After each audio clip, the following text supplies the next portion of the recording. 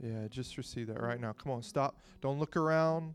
Don't be talking back and forth. Just in this moment, look at him, like reverence him. Fear the Lord in this moment, seriously. Fear the Lord in this moment. Take reverence. He's worthy. He's due great honor. Wow, we behold you right now.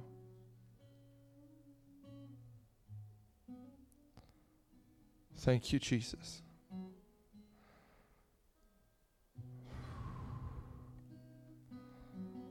Yeah, I just see him. He's going to come in like a blanket. Just get lost in him right now. Nothing else matters. Not transitioning, not in the next part of, like, if we don't meet with him, it really is nothing. Wow. Thank you, Jesus. Come, Holy Spirit. Yeah. Come, Holy Spirit. Peace now.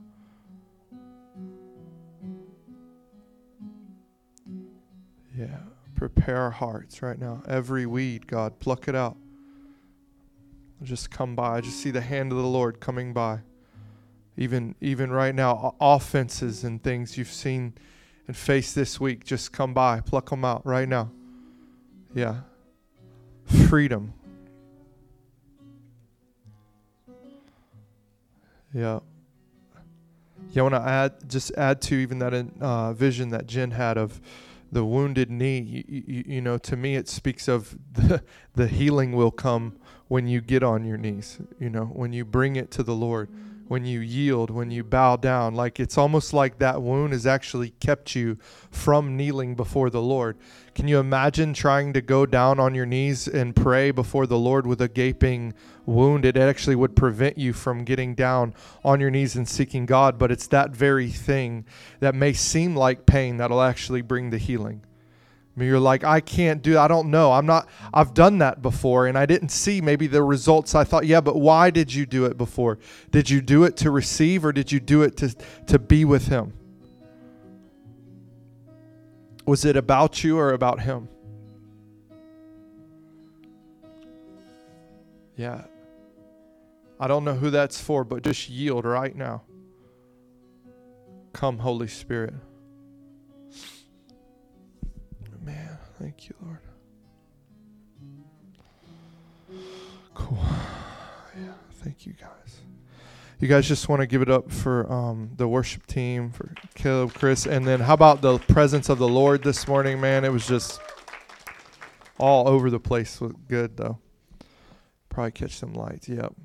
Thank you. Whoop. Let there be light. Good morning, everybody. Yeah.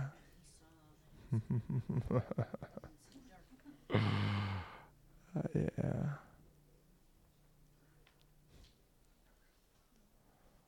Well, it just got really good.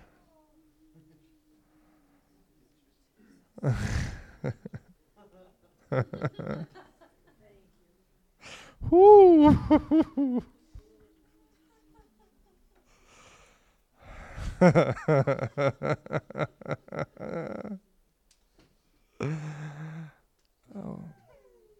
Oh, I just got smoked out of nowhere.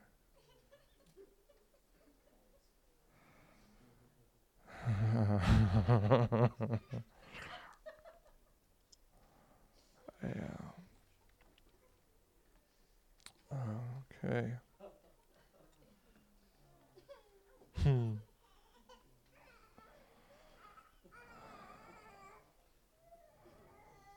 Yeah.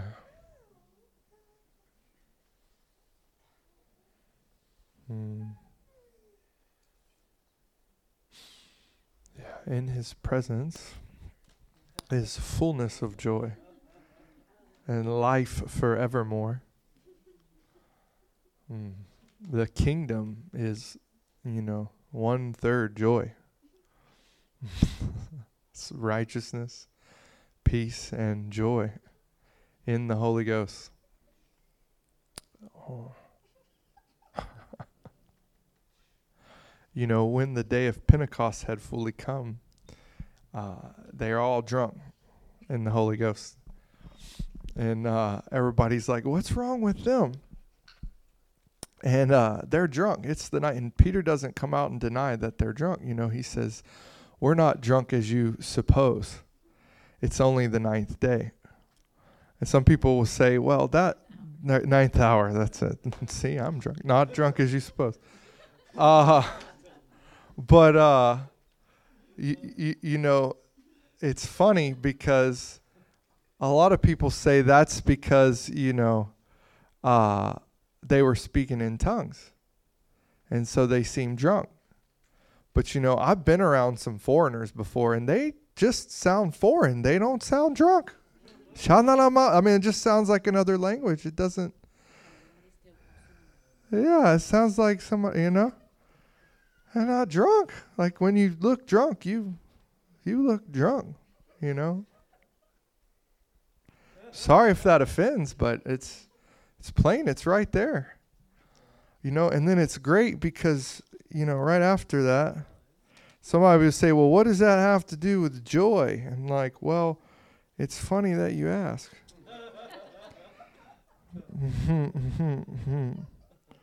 Because on verse 14, Peter says, or 15, for these are not drunk as you suppose, since it's not even ninth, it's third hour of the day. But this is that which the prophet Joel spoke about, right? And then he goes on to talk about pouring out his spirit. But if you read on to verse 28, it says, you have made known to me the ways of life. You make me full of joy in your presence. And so they must have been like awfully joyful for him to need to like pluck out this verse to explain what the people were witnessing. He's still exhorting them on what they just saw. The Spirit poured out. They're speaking in unknown tongues. They look drunk, and giggles, obviously. And they're like, what? Why? And he's like, don't you know? This is what Joel prophesied would happen, and you're seeing it fulfilled. Oh, and David talked about it too, see? And he plucks it out. You will make me full of joy in your presence. And so I'm telling you, if you're put off by joy, man, you're missing 1/3 of the kingdom. Like, actually, you're denying what makes you strong in Christ. What? The joy of the Lord is our strength. You find a Christian lacking joy, you find a very weak Christian. You find somebody full of joy, you'll find a very strong Christian. It's why, actually, it's one of the last things people step into in their experience with God. It's true. Many of you have heard Sarah's testimony and many others. It just typically, now obviously God does whatever he wants, but it typically is the last thing. It is, like, for real. Think about it. Most people catch the revelation of righteousness when they get born again. Well, I'm only made right by my relationship with Jesus and what he did on the cross. So I get a revelation of righteousness, right? And I experience that part of the kingdom. The kingdom of God is righteousness, peace, and joy in the Holy Spirit. And so you get a revelation of righteousness, most people first. And then you go through some things, some trials and tribulations. The Bible talks about it, says the devil actually comes in and he'll like try to tempt you and test that word. You get tested by the word. And then it talks about the condition of your heart, that if your heart is like a stone, that word takes no root, and the enemy comes in and he plucks that seed out. Or if you got cares and you love this life, that word gets tested in the thorns and thistles of life. They actually choke out the word of God, and it's made void in your life. That's why many people, they receive the word with joy. They receive it and they're grateful for righteousness. They're grateful for salvation, and they start out going down a right road, but then you're like, how come they didn't finish well? What was the state of their heart? And then you'll see later in life, it's like all of a sudden now they can take the word, and the word can take root. What changed? Their heart changed. And so if you ever see that, you see God great breakthrough in somebody's life, and then it goes on for a little while, and then they kind of fall off. That's what's happening. It's either a stony heart or the The cares of life are choking out the word. But you see, most people, they get that revelation of righteousness, then they get a revelation of peace because they go through some things and they have to have it. You know? Anxiety starts coming. The cares of the world try to come and choke that life out. You know, something happens and God tests you.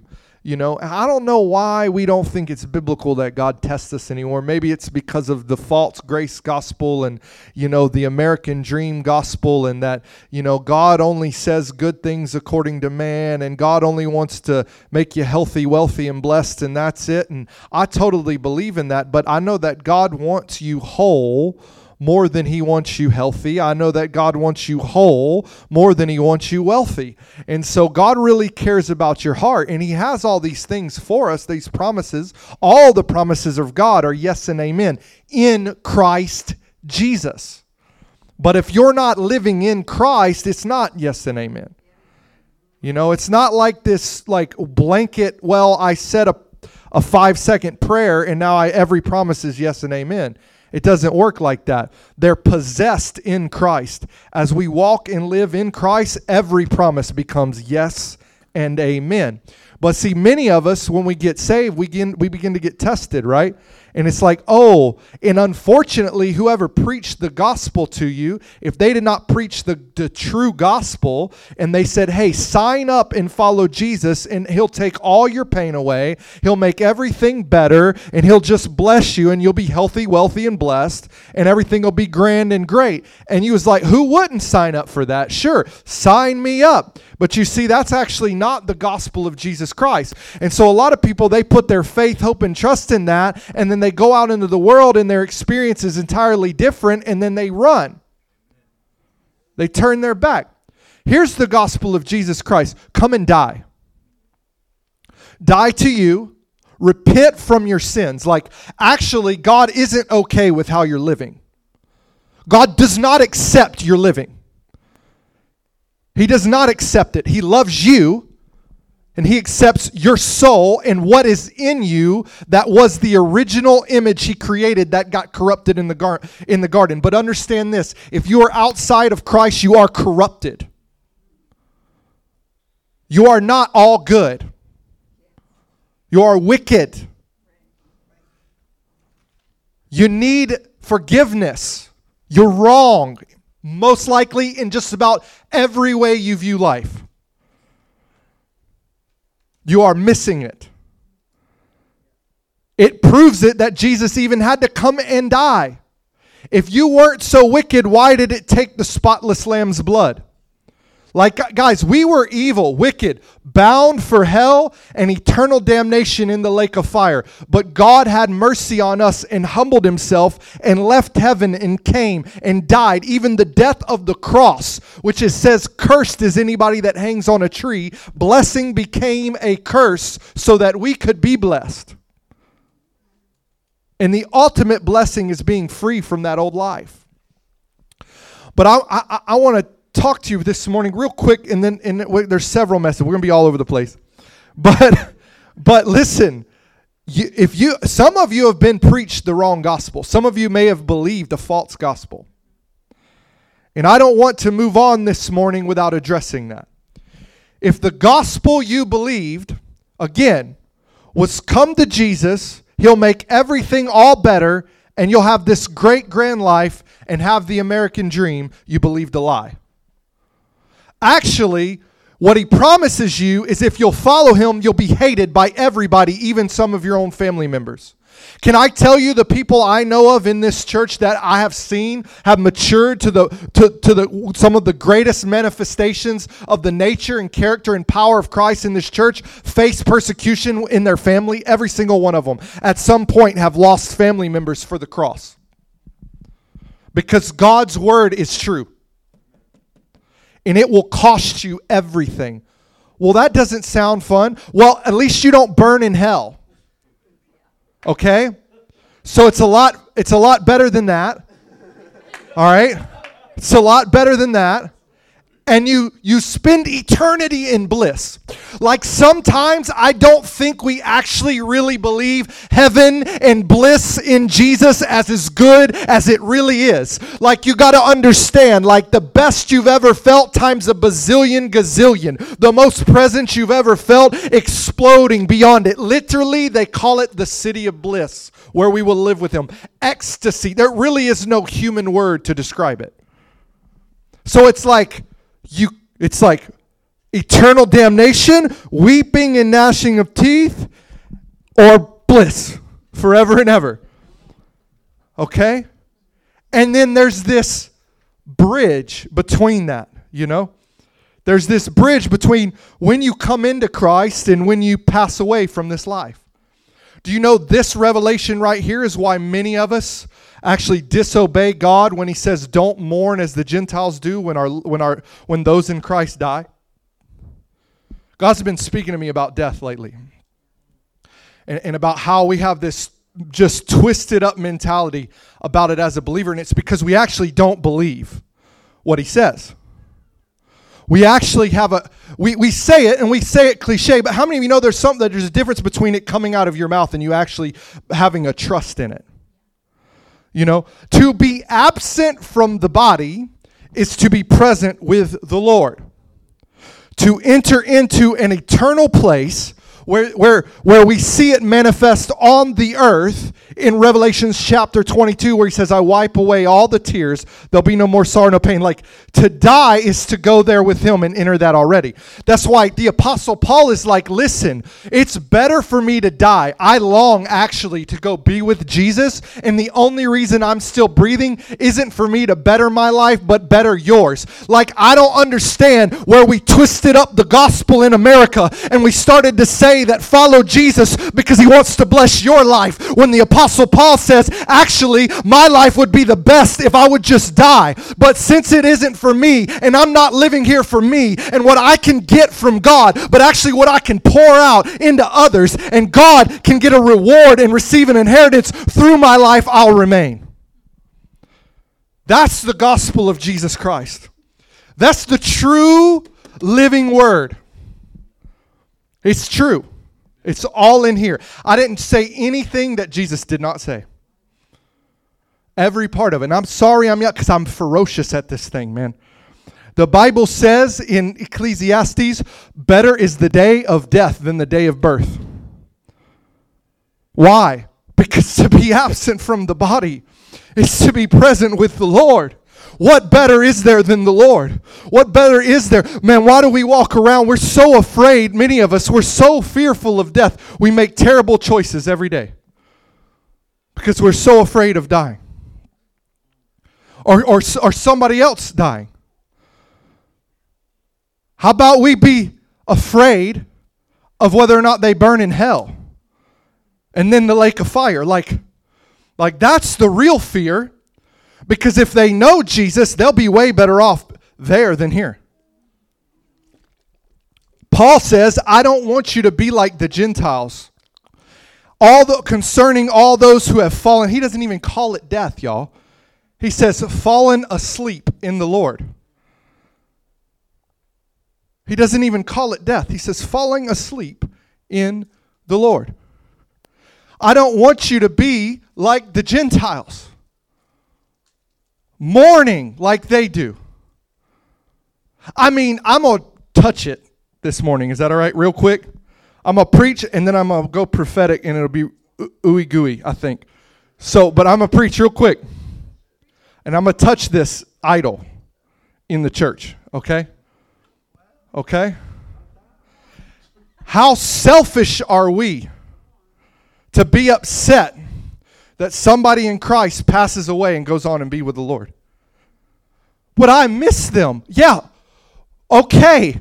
But think about where they are. And I get it. It's a very real emotion. And nobody's rebuking anybody for, we mourn with those who mourn. We weep with those who weep. But Paul straight up said, hey, we don't mourn like they mourn. Like we have no hope. Do you believe you're going to rise from the dead or do you not? Do you believe that Jesus gave you eternal life or do you not? Which one is it? Because I don't think that we can stand on the fence anymore. Because I really believe the days are coming where we will see loved ones die for the cross of Jesus Christ.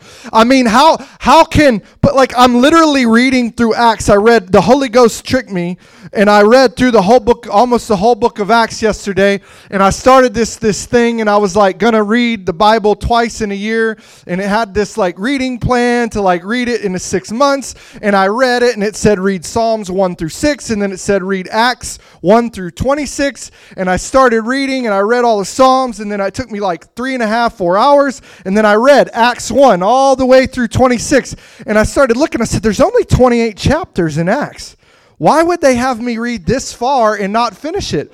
So I went back and I looked at the instructions again. It was Psalms chapter 1, verse 1 through 6. Acts chapter 1, verse 1 through 26. I was supposed to read 26 verses, not 26 chapters. And the Holy Ghost snuck me. I was feeling full of the word, though. I was like, yeah, shakara. I just got 4 hours with the Lord, full of faith. You know, I'm like, yeah, Jesus. But I'm reading this, and constantly Paul is like, we need to go travel back around. They're all suffering trials and tribulations. They're actually being persecuted. They're being hated. Like, you know, when Paul would leave a town is when the Jews tried to kill him, and that's when he knew it was time to go. Like, I kept seeing this, like, repeated thing, you know, and Paul would stay in a town, and he would preach the gospel until the Jews were so mad they had pitchforks. And he's like, gotta go, you know? He's like, then I knew it was time to move on, you know? But then he'd come back around, because guess what? He left the church there, you know? So he left the church there. They got mad at him. All the anger was on him. He left, and the church is still there enduring, you know? And he comes back around, and he wants to strengthen them and remind them of their hope that, listen, we're passing through. Somebody needs to hear that this morning. We're just passing through this life. You know, we're sojourners. You want to see a picture of it in the Bible? Just go read about Abraham, Isaac, and Jacob. They never landed in a land. They just kind of traveled around. They and then a later generation entered through into the promised land. It was the same with the apostles. They traveled around, not of this world, right?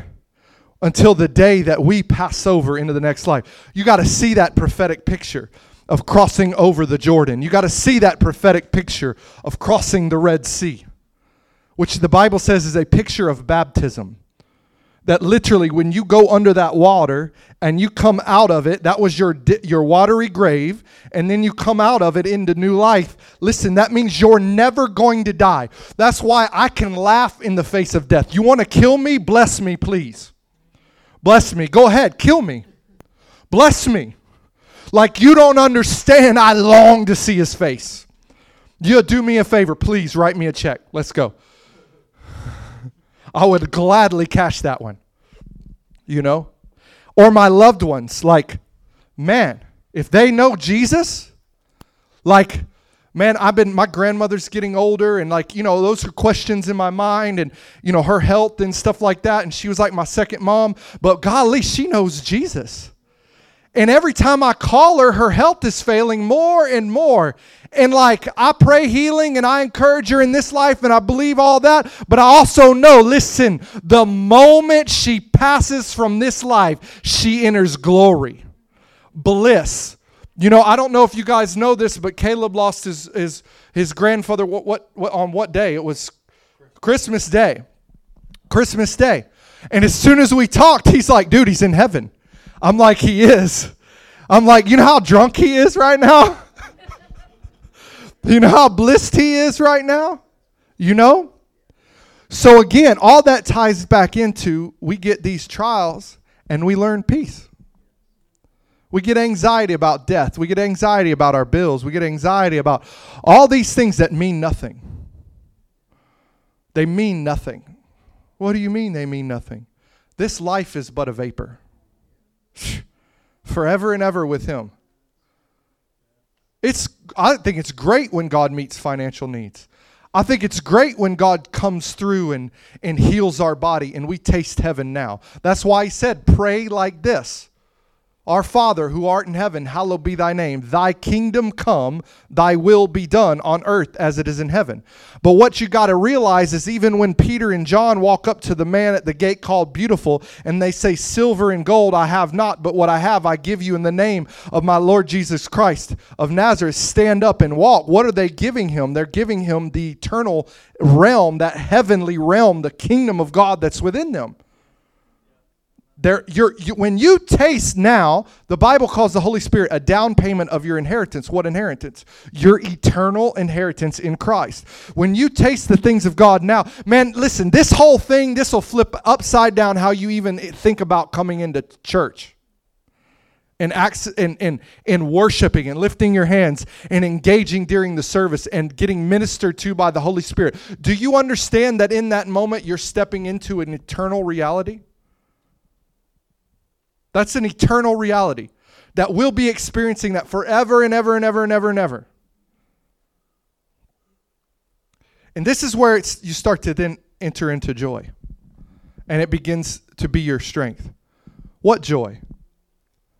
Return to me the joy of my salvation.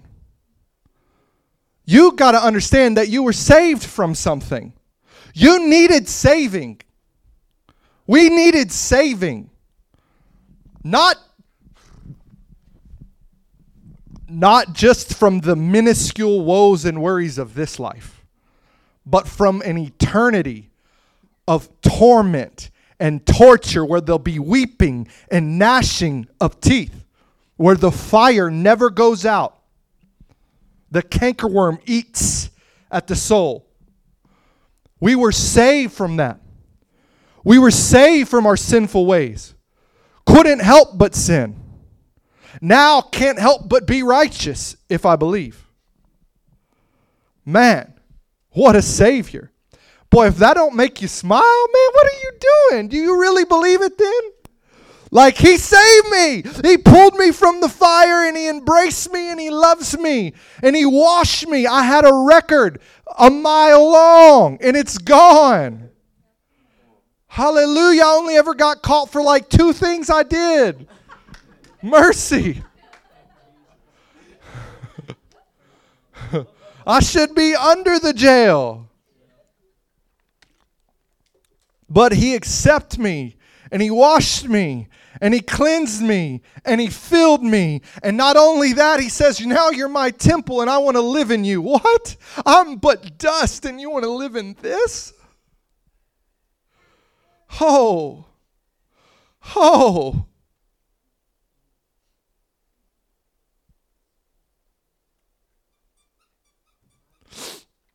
Jesus. Man. And then you give me everything. You give me streets of gold. That's how I can have nothing and be rich. I'm the richest person in the planet right now. I'm the wealthiest person on the planet. And so are you. If you're his son or daughter. You're literally the wealthiest person on the planet right now. Seriously. Your father owns all the cattle on 1,000 hills. All the silver and the gold is his. Like, you're super wealthy. You got to understand. Like, they are like, nobody had wealth like Solomon. Not true. You have more wealth than Solomon. You say, well, tell that to my bank account. Well, again, vapor, gone. Can't take none of that with you. But your inheritance in the riches, in the glory, in Christ Jesus, oh my goodness. We're so rich, they don't pave our roads with asphalt. It's paved with solid gold. Man. Huh? Jesus. They don't lay out the foundations of our homes with concrete. It's rubies and emeralds and like that's what it's paved with. There's some joy right there if you'll receive it. There's some joy right there. And then the amazing thing is that he gives us access to access the experience of heaven now. You see, because in eternity, we'll be right with forever with God. Righteousness. We'll be at peace forever and ever and ever. That means the stuff now that you have to fight with and remind yourself that you have peace, because anytime you don't have peace, the only reason you don't have peace is because you believed a lie. And you actually allowed something in this temporary realm to affect what is eternal in you. What is greater, that which is temporary or that which is eternal? Which is the more powerful? I know a verse that says, greater that he who is in me than he who's in the world. There's nothing out here that has power over what's inside me except what I allow. Does that make sense? Man. Then I can access that bliss. And that's why some of us look funny and we start getting drunk and we're like staggering. But can I tell you, when I get like that, I don't have a care. Like, everything is gone. I don't even know where I'm at. I don't even know where I'm at. I've been more high on the Holy Ghost than I ever got high in the world. And I took ecstasy, LSD, all that stuff. I've seen trippier, weirder stuff in the spirit than I ever saw on acid. Okay? That's a counterfeit, man, for what's in Christ. It's a counterfeit. Antidepressant meds, all that stuff. I got peace himself. What does anxiety have? I got peace himself. What depression can stand before he who is known as the Prince of Peace? You know? Man, the oil of joy for mourning. The garment of praise for a spirit of heaviness. So some of y'all don't understand that. Well, I don't feel like praising. Well, your feelings ain't faith. What did I say? I said your feelings aren't faith. Faith does not require a feeling. Faith requires a decision. Actually, when you have faith, you're putting your trust in something that has nothing to do with this world or anything that comes from it carnal. It has to do with Him and His faithfulness and His word. And you're saying and decreeing and declaring that God, you are true and everything else is a liar. Man. And I can access that and I can say, nope, you know what? Take all this here. I'm going to praise Him even when I don't feel like it. I'm going to stand, I'm going to raise my hands. Why? Because He loves it. It doesn't matter if I don't feel like it. He likes it and I like Him. So I love you. You're worthy to be praised. And then the next thing you know, the very thing you didn't feel like doing is what set you free from what you felt. Man, I said, you start doing the very thing you didn't feel like doing, and that very thing is what sets you free from what you felt. Man. Woo! You know? He said this, I will give you a drink of a living waters, and you'll never thirst again. If you're thirsting, it's a lie. If you're not satisfied, it's a lie. The devil is enticing you and tempting you away from the only thing that can satisfy and fill. It's a lie. Don't believe it. You have every bit of power in you to not believe it. If that ain't true, God's a liar. He said, I will put in your belly rivers of living water that will spring up to eternal life. That means that eternal reality, that eternal life, that righteousness, that peace, that joy, it literally will bubble out of you. And some of you are sitting here trying to reach out to a God like He's far away when that God is closer than the skin on your face and He lives inside of you and He dwells in you. Some of you need to quit trying to reach out like we're in the old covenant and God's in Israel in some temple. He doesn't dwell in a temple made by human hands anymore. He dwells in the temples that He made with His own hands. You and I, that He sanctified and washed clean in His blood and the washing of the water of the word, and then He filled you with His Spirit, and all you got to do is look in. Ooh.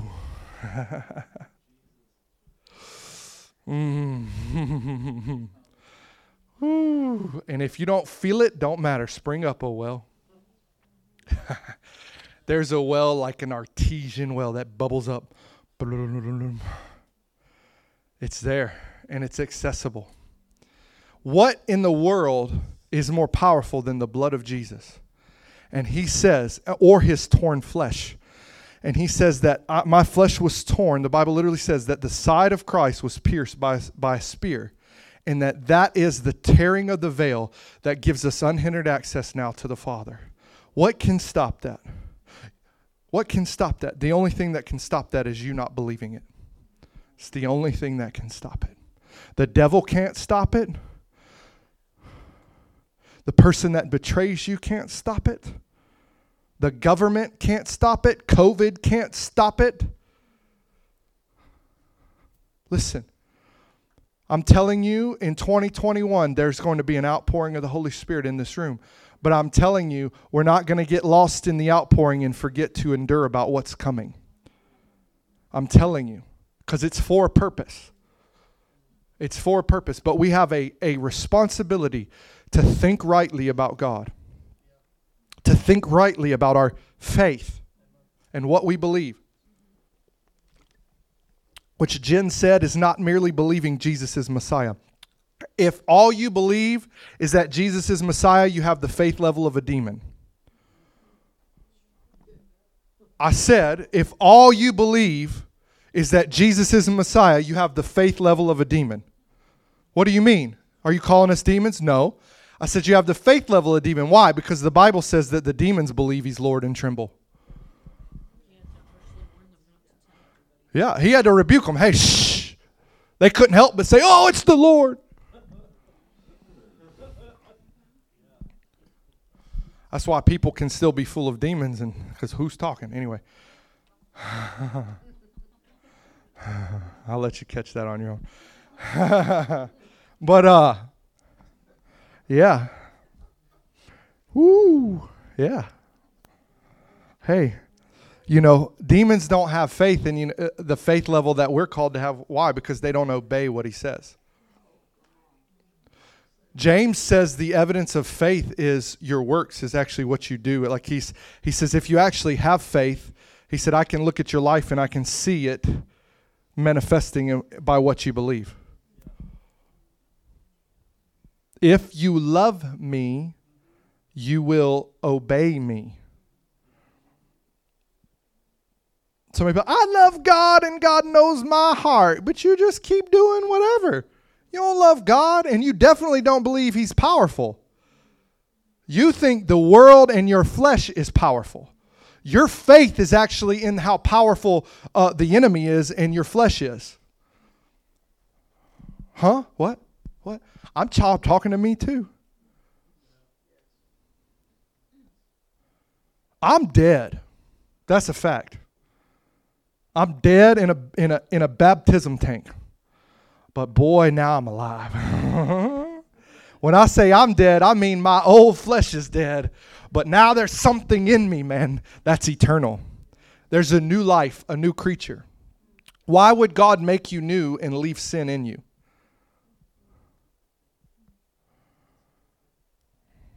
That's another gospel you've believed. Some of you. You're always going to struggle. Everybody sins, brother. Who are you? Everybody sins. The Bible actually doesn't say everybody sins. Actually, well, it says all have sinned and fallen short of the glory of God. So what it says, what it's talking about, though, is it's not necessarily talking about, because he's speaking to Christians. He's not talking about the sin nature. He's talking about not manifesting Jesus. See, all have sinned and fallen short of the glory of God. What is the glory of God? The glory of God is in the face of Jesus. It's the life of Jesus living through you. Sin is anything Jesus wouldn't do. And we all do things that Jesus wouldn't do. This is what it's saying. We all do things that Jesus wouldn't do. But it's not your nature to do that. It's your nature to manifest them. And that's what I'm saying. It never once says you have to sin. It says all have sinned. You don't have to. When we say that, we make the blood of Jesus and the power of the Holy Ghost void in our life. Why? Because and so does that mean that people that believe that won't get into heaven? No, it doesn't. Because see, it will work in you according to what you believe. It'll work in you according to what you believe. If you want to believe that sin will have power over you your whole life, guess what will happen? Sin will have power over you your whole life. But if you want to believe that you can be free and walk free from sin, and that you were actually resurrected into new life, and the difference is that you actually are now a saint. You were a sinner and you became a saint. You got born again, and you're just a baby that has to grow up. Babies learn things. We've talked about it often. My daughter has no problem being 4. I don't know why we think being young in the Lord is something to be frowned upon. Do you need to grow up into Christ? Yes, you do. Me too. I still got a lot to grow in. We all are growing into Christ. But you got to understand something, that when you begin to sin and you begin to doubt and you begin to believe the devil and you begin to believe his work in your life, you're putting more faith in that than what God says about you. You can literally shut it down when the devil starts coming. You're always going to be an addict. It's just too hard to quit doing that. It's just too hard to lay down the bottle. It's just too hard. Whatever your addiction is. I was talking to, I don't have his permission, so I'm not going to go there. But I was talking with somebody recently, and we were talking about like locks on your phones and locks on your computers and things like that. And I'm like, do you have more faith in the lock on the computer than you do in the resurrected Jesus living in you? Like, do you have more faith that you need to like block all that stuff on your phone and that's what's going to save you, and that the saving work of the Jesus Christ is not powerful enough to free you from that thing? Is your faith in that device? Whoop, I just spilled it on my water. Sorry. Is your faith in that device, or is your faith in Christ? Which one? You know? Like, I'm talking to me too. You know? That means I can have Hulu, right? And if I start watching, that's why people are all like, those in Free in Christ, brother, I can't have Hulu. And I'm not saying that you need to go get Hulu. This is not a commercial for Hulu. I'm not saying that. But what I'm saying is, when the Bible talks about, people who are free in Christ, see sinners and wicked men and doctrines of men try to twist that and say, what that means is you can live free however you want. You know what verse I'm talking about when the Bible says, like, those who can drink wine, they're freer and this and that. And we like to think that, they're just free because their conscience doesn't bother them because they have faith that God's blood covers them in their drinking. That's actually not true, though. What's going on is, in the context, their wine was extremely more diluted than ours was, and it was more like grape juice with a little bit of alcohol, and you had to drink a whole lot of it. You had to drink and consume a whole lot of it to get drunk. So let's put it in the cultural context, first of all. Second of all, what is he saying? He's saying that those who have matured in the faith, they can have that one glass, which, by the way, was probably this much of what we have now. It was just a little bit of what they had, and they were done. And they couldn't just keep drinking. So what does that mean? That means that by my faith, I actually believe in the power of the Holy Spirit to shut it down. It actually means that I could start watching a movie, and if something comes in that it grieves the Holy Spirit, that I have the power and self-control to shut it down. Does that make sense? That's mature in Christ. Mature in Christ doesn't mean it's a free-for-all now, and I just have faith that the blood of Jesus just covers me, and I'm good. And so I'm just free, and I can live and do whatever I want.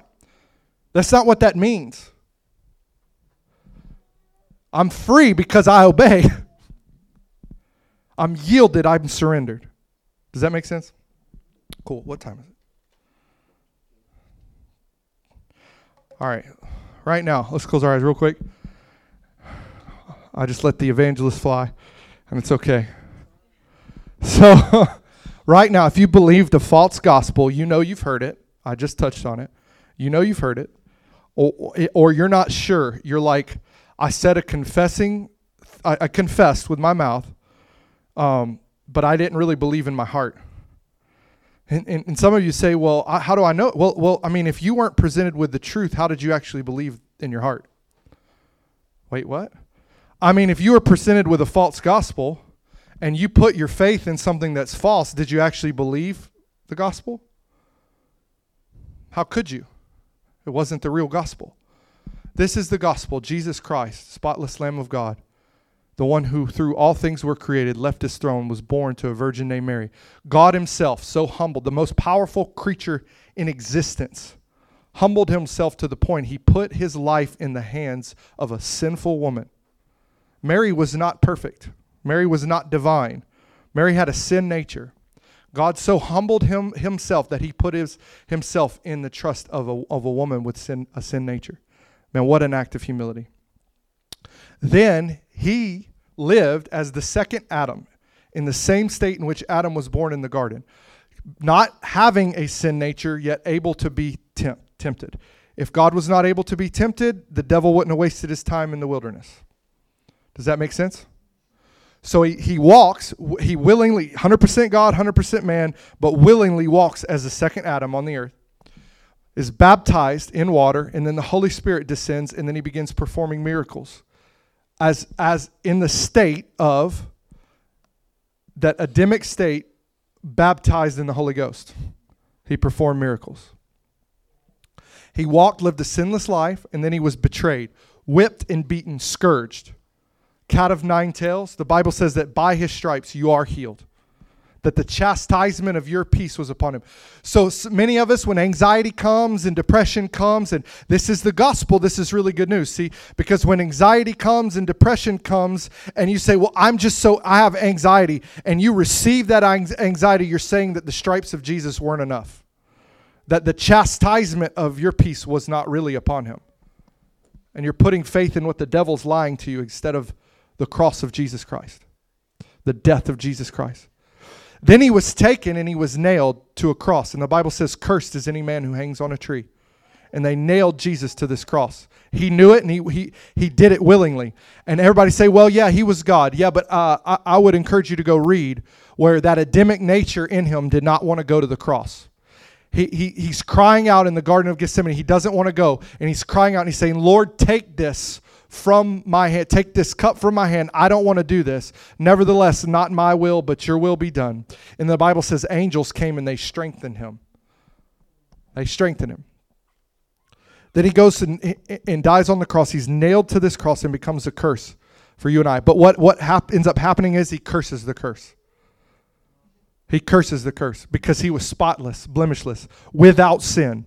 He who knew no sin became sin so that we could become the righteousness of God in Christ, as long as we remain in Christ.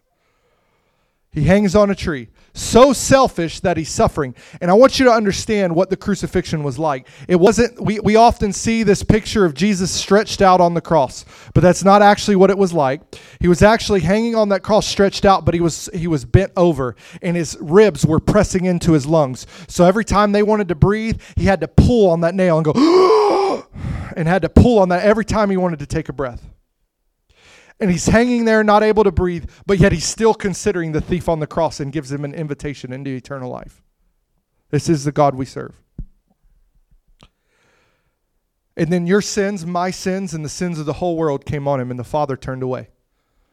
And he felt for the first time a disconnection from the Father.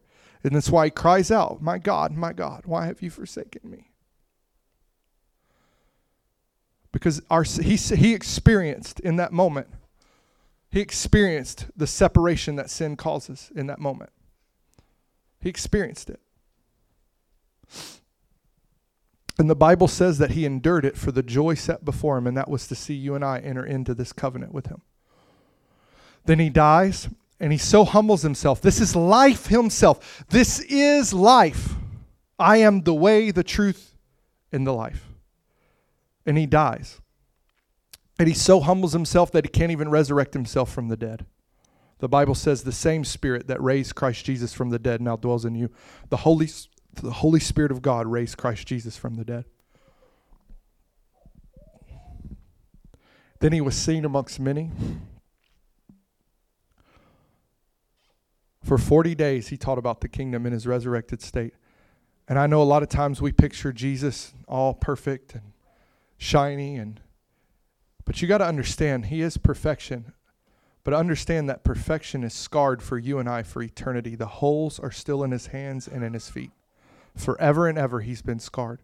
Forever and ever he bears those marks. The hole in his side and the holes in his hands and his feet are still there. Forever and ever.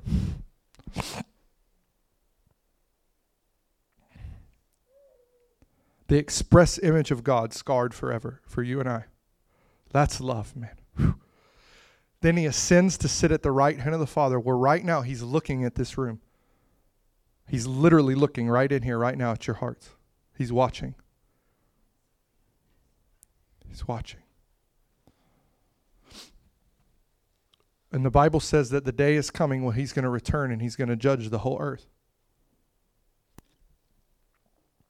And if you believe this, that he said, repent from your sins. Don't do them anymore. Turn from them. Cling to me. Put your faith in me and be born again. Then he commands you to be baptized in water. If you believe that, if you put your hope, trust, and faith in that, not only is him saving you from the fire, but that he's actually the soon coming king, that he is the Lord of lords and the King of kings, and that what he decrees from his mouth is law. You have to understand that about a king. That what a king, I take you back to the Old Testament right now, that even with Daniel, when the king demanded it, although he wanted to take it back, if it came out of the king's mouth, it had to be done. It became law. Whatever the king says is law. It's the way it is. You say, well, we're not under the law. Actually, we're under the law of love. The Bible says. To love God and love our neighbor. And then in that we'll fulfill it. This is the gospel. Die to yourself. Don't worry about you. It ain't about you. It's about living for Christ. It's everything that you do is unto Jesus. Everything that you do is for the King. Every decision you make, every dime that's placed in your hand is given to you as a steward. It does not belong to you. It belongs to your Father. Everything that you get, every asset, every blessing, it's all unto him. Every trial that comes your way is an opportunity to show eternity in your life by not allowing your carnal nature to be manifested. Everything becomes about him. Everything. You die and you get the life of God in you. This is the trade-off. You die to you, and Jesus lives in you and through you. Wow, what a trade-off. You are bound for eternal judgment in the lake of fire. But if you believe this gospel and you receive it, you will be bound for, you are judged already and bound for bliss. What a promise. Hey, this means that I don't have to worry about being right anymore. This means that every argument gets settled right here in this word. Right here. I don't have to worry about being swayed by the media. I don't have to be worried about being swayed by a political party. I die to all that. I don't have to be swayed about being an American. I can have a citizenship here, but my citizenship and my loyalty belongs to the Lamb. So when this nation turns its back on the living God, guess where my loyalties lie? Unto the Lamb.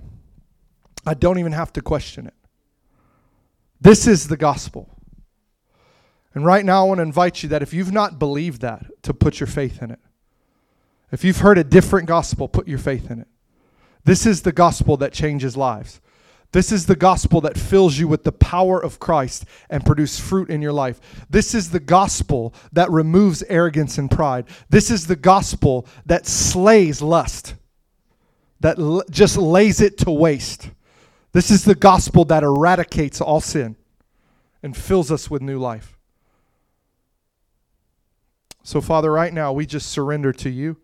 Let's pray this together. Lord, we put our hope, our faith, and our trust in the true gospel of Jesus Christ.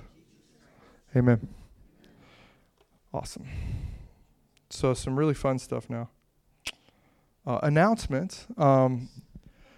So we'll be doing baptisms on January 31st. So we'll be doing baptisms on January 31st. And it's going to be glorious. So if you have never been baptized, it is a command. So I highly encourage you to, if you just prayed that prayer, you swore loyalty to Christ, to obey him in baptism. If you have never been baptized with the understanding that it is a burial grave, that it is not just something that we do to symbolize and make a public declaration of our faith. That's not what it is at all. That's actually completely doctrinally incorrect. It is a prophetic act that has supernatural power in it, that when you go down into that water, you die. And when you come out, you resurrected. Real quick, show of hands. How many of you have been baptized with that understanding? Real quick. Yeah. So how many of you would say totally changed your life? Yeah. Yeah. Come on. Yeah. It's part of the sanctification process for sure. Salvation comes by grace through faith alone. But the sanctification process we work out by obeying and following the commands of the Lord. And this is one of the huge ones. And so we've seen demons cast out, bodies healed, people filled with the Holy Spirit, just totally set free. And so if you've never been baptized with that understanding, we'll invite you to come. Even if you've been baptized 100 times, whatever, doesn't matter. Get in the water. It'll be amazing. If you've backslidden, come back to Christ and you're like, man, I want to make that again. I would say, come on, do it. It hurts nothing. I was just baptized again. Me and Caleb, Sarah was. She went down to the North Georgia Revive too. God's meeting people in the water. I just want to be where God's at. But anyway, so we'll have that, and then that'll also be fellowship Sunday. We'll do something real light and easy that Sunday since we'll be baptizing. And then obviously we'll be here Tuesday night and Wednesday night and Sunday. So we'd love to have you here for that. I think that's pretty much it. So I'm going to share this prophetically, and then we'll probably pray. And then, Caleb, you can just come up and help me. This will be real quick. I'm just trying to follow the Holy Spirit. Is that all right? This Caleb can play if he wants, unless you want prayer. Okay. Go with that. Just like some pads. Oh, you got it? He's got it. These guys are on it. You want to hit that? You can hit the lights too, actually. Thanks. So are we okay? I know I yelled at some of you and I preached the gospel and the evangelist came out, and that's okay. But aren't you glad for the glorious gospel of Jesus Christ? And hey, we have a duty too, by the way. That's the gospel that you have a duty to share with people, by the way. Not just, hey, God loves you. Why don't you come to church with me? Paul says in Acts, I just read it because the Holy Ghost tricked me. But Paul says that, he led me. I shouldn't say he tricked me. He led me because he's so gracious. Paul said, I am cleansed from the blood on my hands because I've preached to you the full counsel of God. Think about that. I'm cleansed. So I get to say today, I felt the Lord on that. I'm cleansed. I don't have... Your blood is no longer on my hands because you've received the full counsel of God. But also think about the person you run into and God connects you with this week and gives you an open ear. If somebody comes to you and tells you everything that's they've ever done and happened in your life, that's the Holy Spirit. Share with them the full counsel of God. Don't just say, well, God loves you. Let me pray for you. Everything will be okay.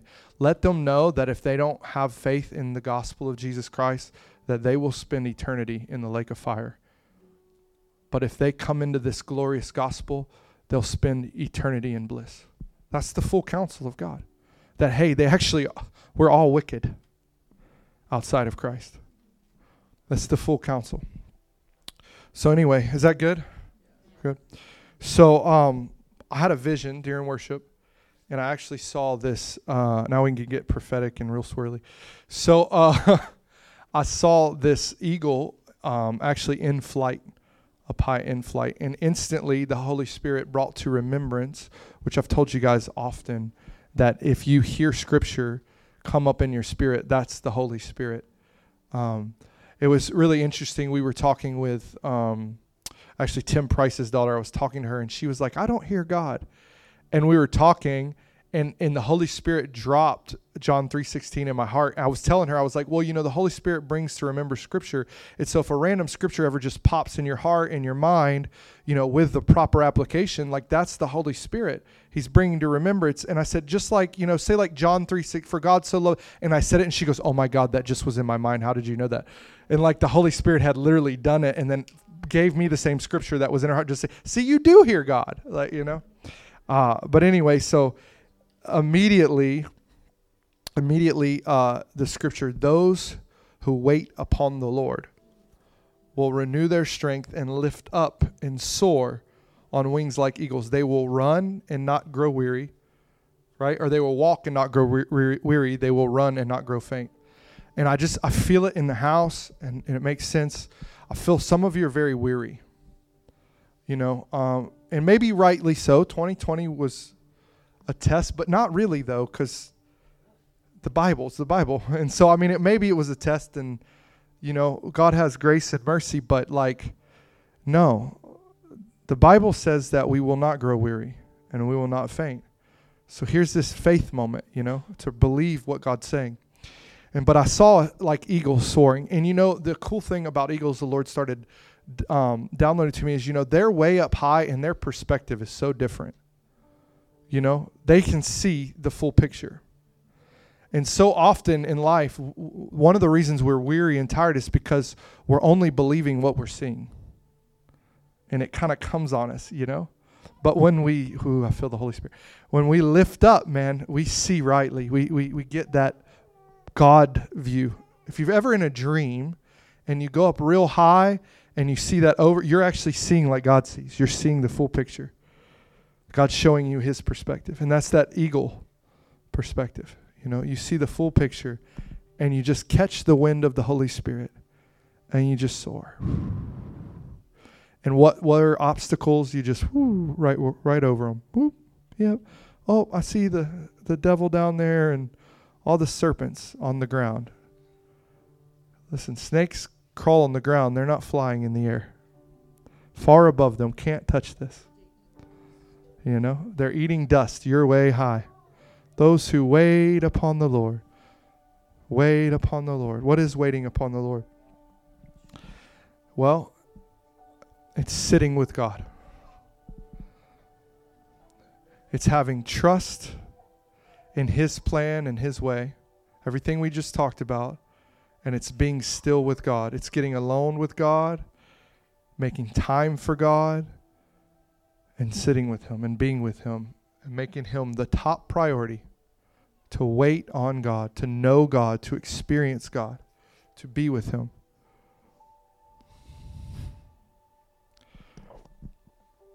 1 Samuel 2:12 says, the sons of Eli were worthless men because they knew not the Lord.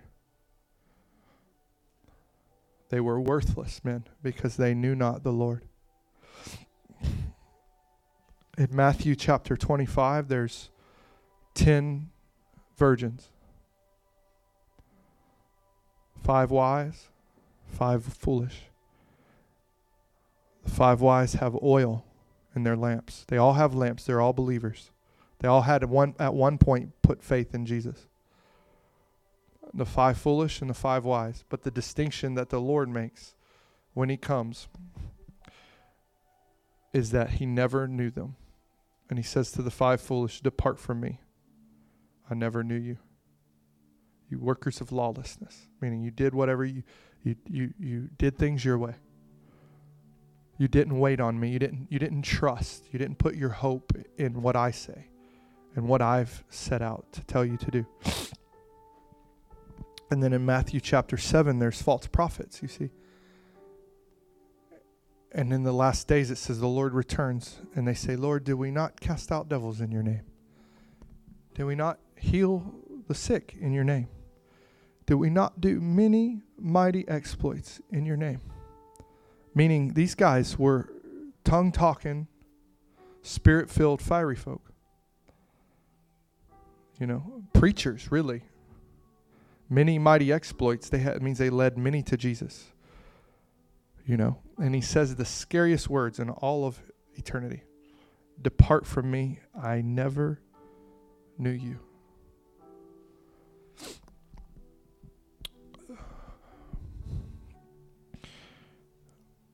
This word "new" is the word ginosko. In Greek, it's ginosko. It's the same word used when the Holy Spirit impregnates Mary, and it says of her that she was a virgin and she never knew a man. It means there was never any intimate oneness, union. That a man had never entered into her and remained in union and love and experience in that way.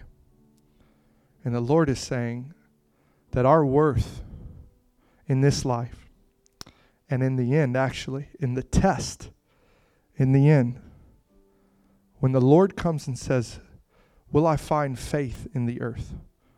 What is he saying? Will I find people that believe I am who I say I am? That I'll do what I said I do, and that my way is the right way. That's what he's looking for. And he's looking for those who know him, who experience him in intimate ways. That was that intimacy that came in right at the beginning of service. We're just weeping. And the bridal union with the Lord, oneness with him. And how do we do this? Well, the Bible's so good that it interprets itself, it instructs itself, and it builds off of itself. And it says this in Psalms 46:10. It says, be still and know God. Be still and know God. I want to encourage each one of you. Listen, I want to remind you. Those that wait upon the Lord, they'll lift up and they'll renew their strength and they'll soar on wings like eagles. If you're running and growing weary right now, if you're feeling weary, it's a good indication that you've not been with him, that you're not knowing him, that you're lacking intimacy with him. It's a good indicator that you've gotten off of that. Get alone with him. The Bible says this, and some people say, well, I thought God dwells in light. He dwells in light within heaven, and there's no darkness. But let me tell you, you'll often find God hidden in darkness alone on the earth. Moses ascended the hill and said, look, the Lord is shrouded in darkness. But you better believe when he got in there, the glory was there, because he comes out and his face is shining in the glory. But on this earth, often, you'll need to tuck away. Get alone. That's why he says, go in your closet and shut the door. Get in the darkness. No distractions. We are in the most distracted generation ever. Kind of makes sense why the Bible says that this generation will fall under a strong spirit of delusion, because we're so distracted. Shut out I see it's even getting foggy in here right now. The glory of the Lord is starting to fill the house right now. Whew. Just cut out. It's not worth it. He's worth it. Everything comes from his presence in this place. Like, I am the vine, abide in me and you'll bear much fruit. Everything is from here, and this is everything that you're looking for. Everything flows from here effortlessly. Effortlessly. Man, it's from this place marriages are healed. Man.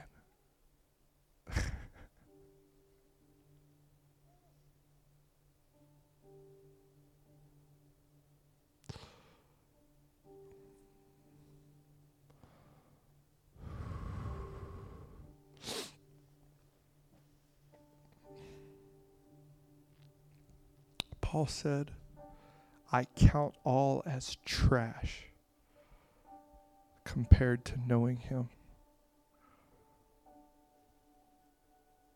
That lets me know real quick, that if something tries to creep in and keep me, man, it's getting even foggier, keep me from knowing him, from experiencing him, it's trash, man. It lets me know where that thing has place in my heart. If it tries to pull me from him, If it tries to take me from him, if it tries to keep me from him, how do I treat it? Nope. You're trash compared to this. Nope. Mm-mm. Mm-mm. And you're like, well, what about loving people? Well, how do you love someone without knowing love himself? You're loving them with carnal love. And if we're honest, even those acts of love that we would call love, we give gifts and we do things and we buy things for people. It's really to try to get something in return. And that's really not love anyway. Well, I wanted them to like me, so I bought them this gift. That's not love. Love is selfless. No greater love than this, to lay down one's life for his friends. Come, Holy Spirit. There's gold all over my hand. Look at that. Wow, look, it's increasing. You see it in the oil? Oh my gosh. There's more. God's confirming his word with himself.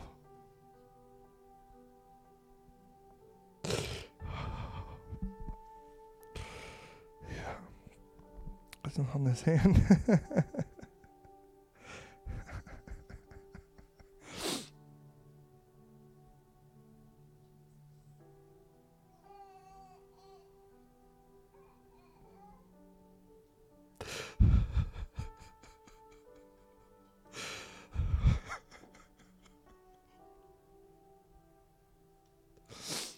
Just love him.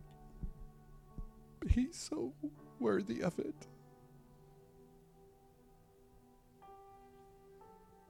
Really believe that this is the first and greatest commandment.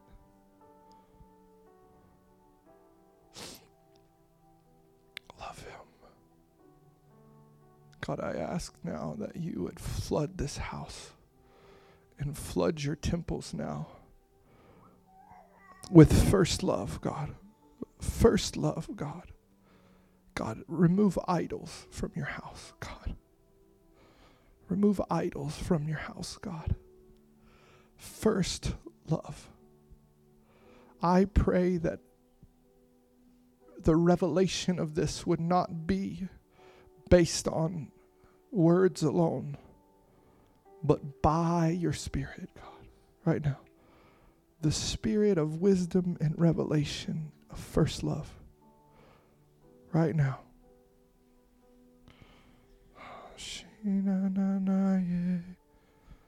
Yeah.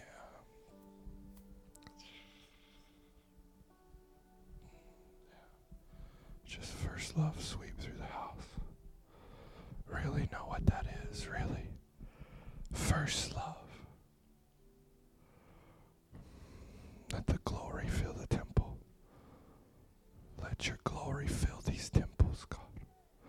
Not temples made by hands. Not temples made by hands, but bought with your blood, God. You're so valuable to the Lord. You're so costly to him. He gave you his blood. Fill these temples with your glory, God. With the glory. Give us the greatest treasure, Lord, to know you. To know you, Lord. To know you, the greatest treasure. Jesus, Jesus, Jesus. Jesus, Jesus, the greatest treasure. The greatest treasure to know you. To know you, Lord. To know you. To know you, Jesus. To know you, Jesus. To know you, Jesus. To know you. That will count everything else as trash. Everything else as trash. Second place. Second place. Everything else, every relationship, every responsibility, trash compared to knowing you, Jesus. I feel like some of you are you're searching and you're saying, I don't even know how I can make time. I even see in a calendar right now, and the Lord's saying, just cut it out. If you've got time to binge watch, you've got time for me. You've got time for me. I am the master of time. Can I not make more time for you? Did I not stop the day for Joshua to win a battle? Will I not stop time for you to be with me?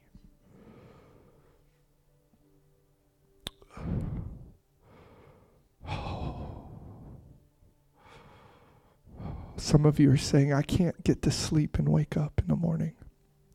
God, I bind that lie, because your word says he gives sweet sleep to the righteous. He gives sweet sleep to the righteous. Come, Lord. Come, Lord.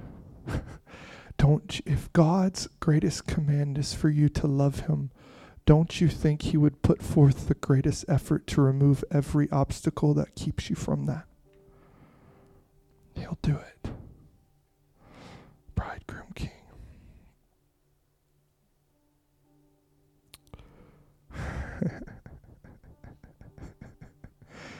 Yeah, fill with joy, God.